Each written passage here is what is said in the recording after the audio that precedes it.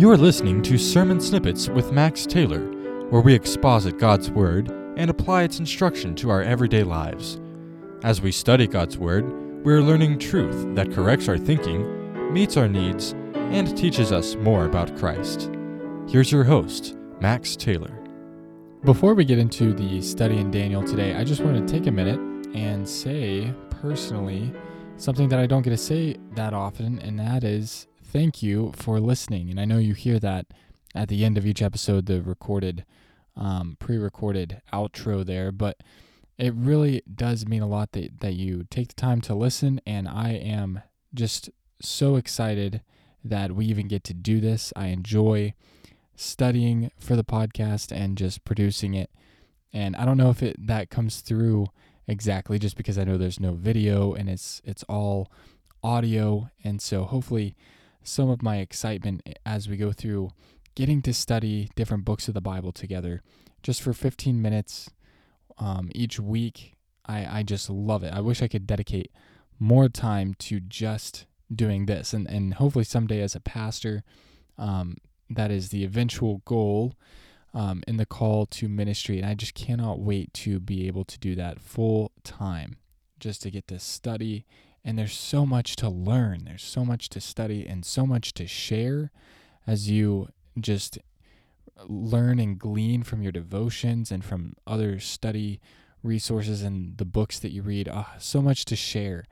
And so I'm excited that we get to do this, that we get to go through this podcast. And thank you for listening, for coming along for the journey and just learning the Bible together with me as we go through one book at a time. And I would love to, in the future, get to even do more, maybe even go up to a little more often with the podcast, maybe even do an additional podcast or something like that. But I'm just excited to be able to do what we're doing here.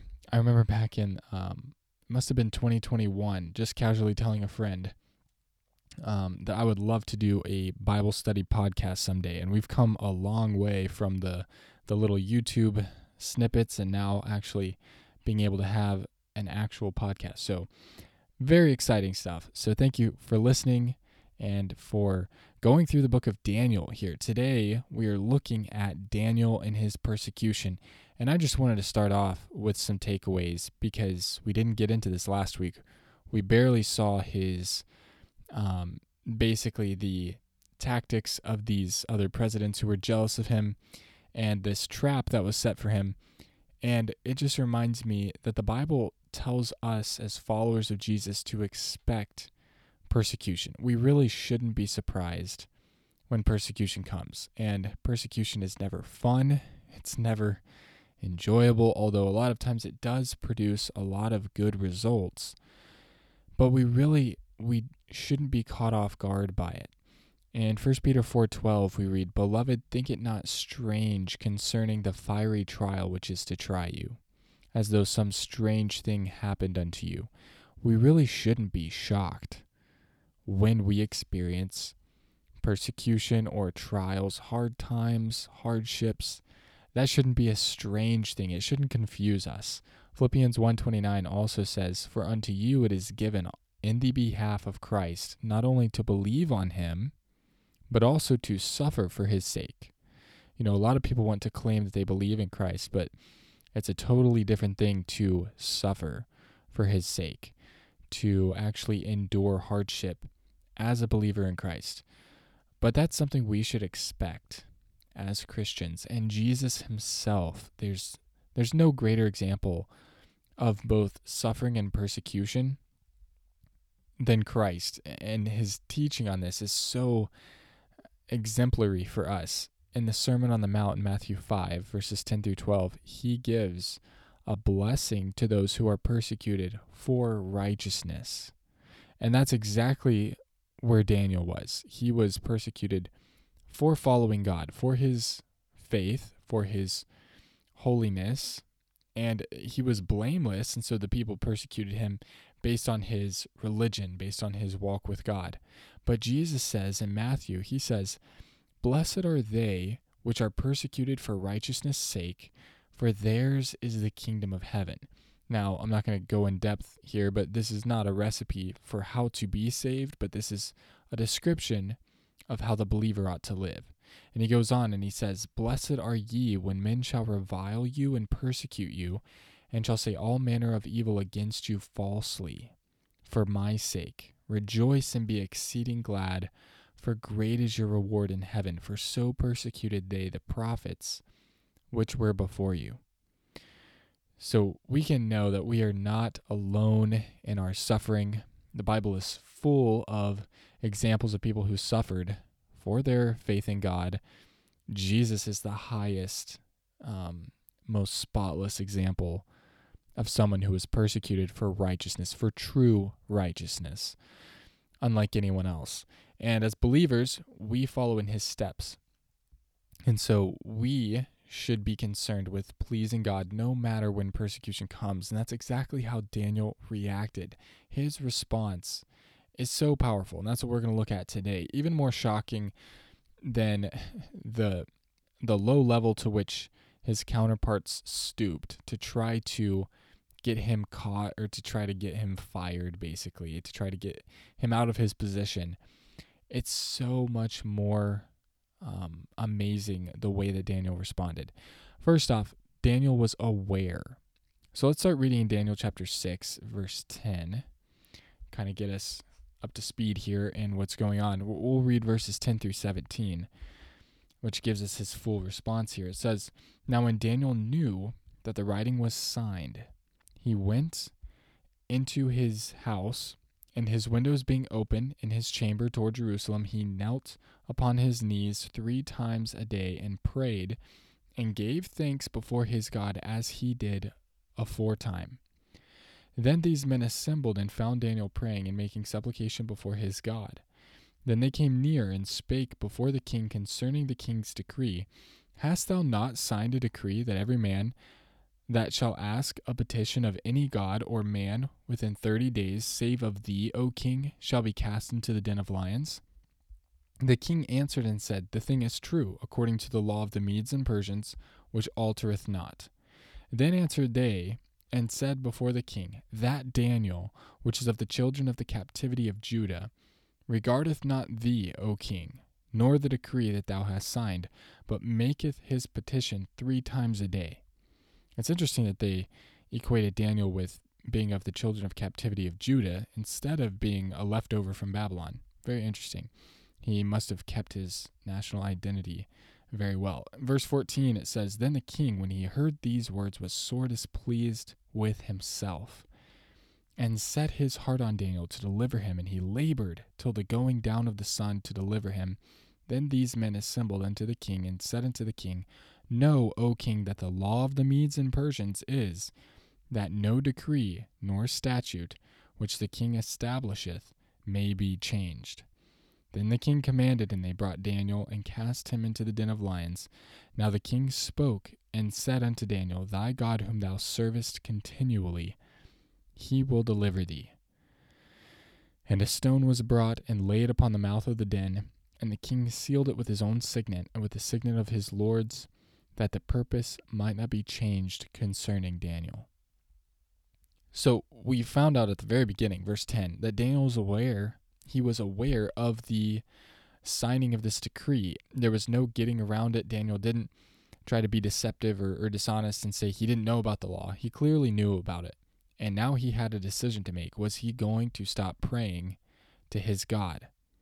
That's exactly the internal conflict that these presidents wanted, and they were watching to see how he would react. And a lot of times we're put in a similar situation. People maybe orchestrate an event or a situation where they're going to watch and see what we're going to do.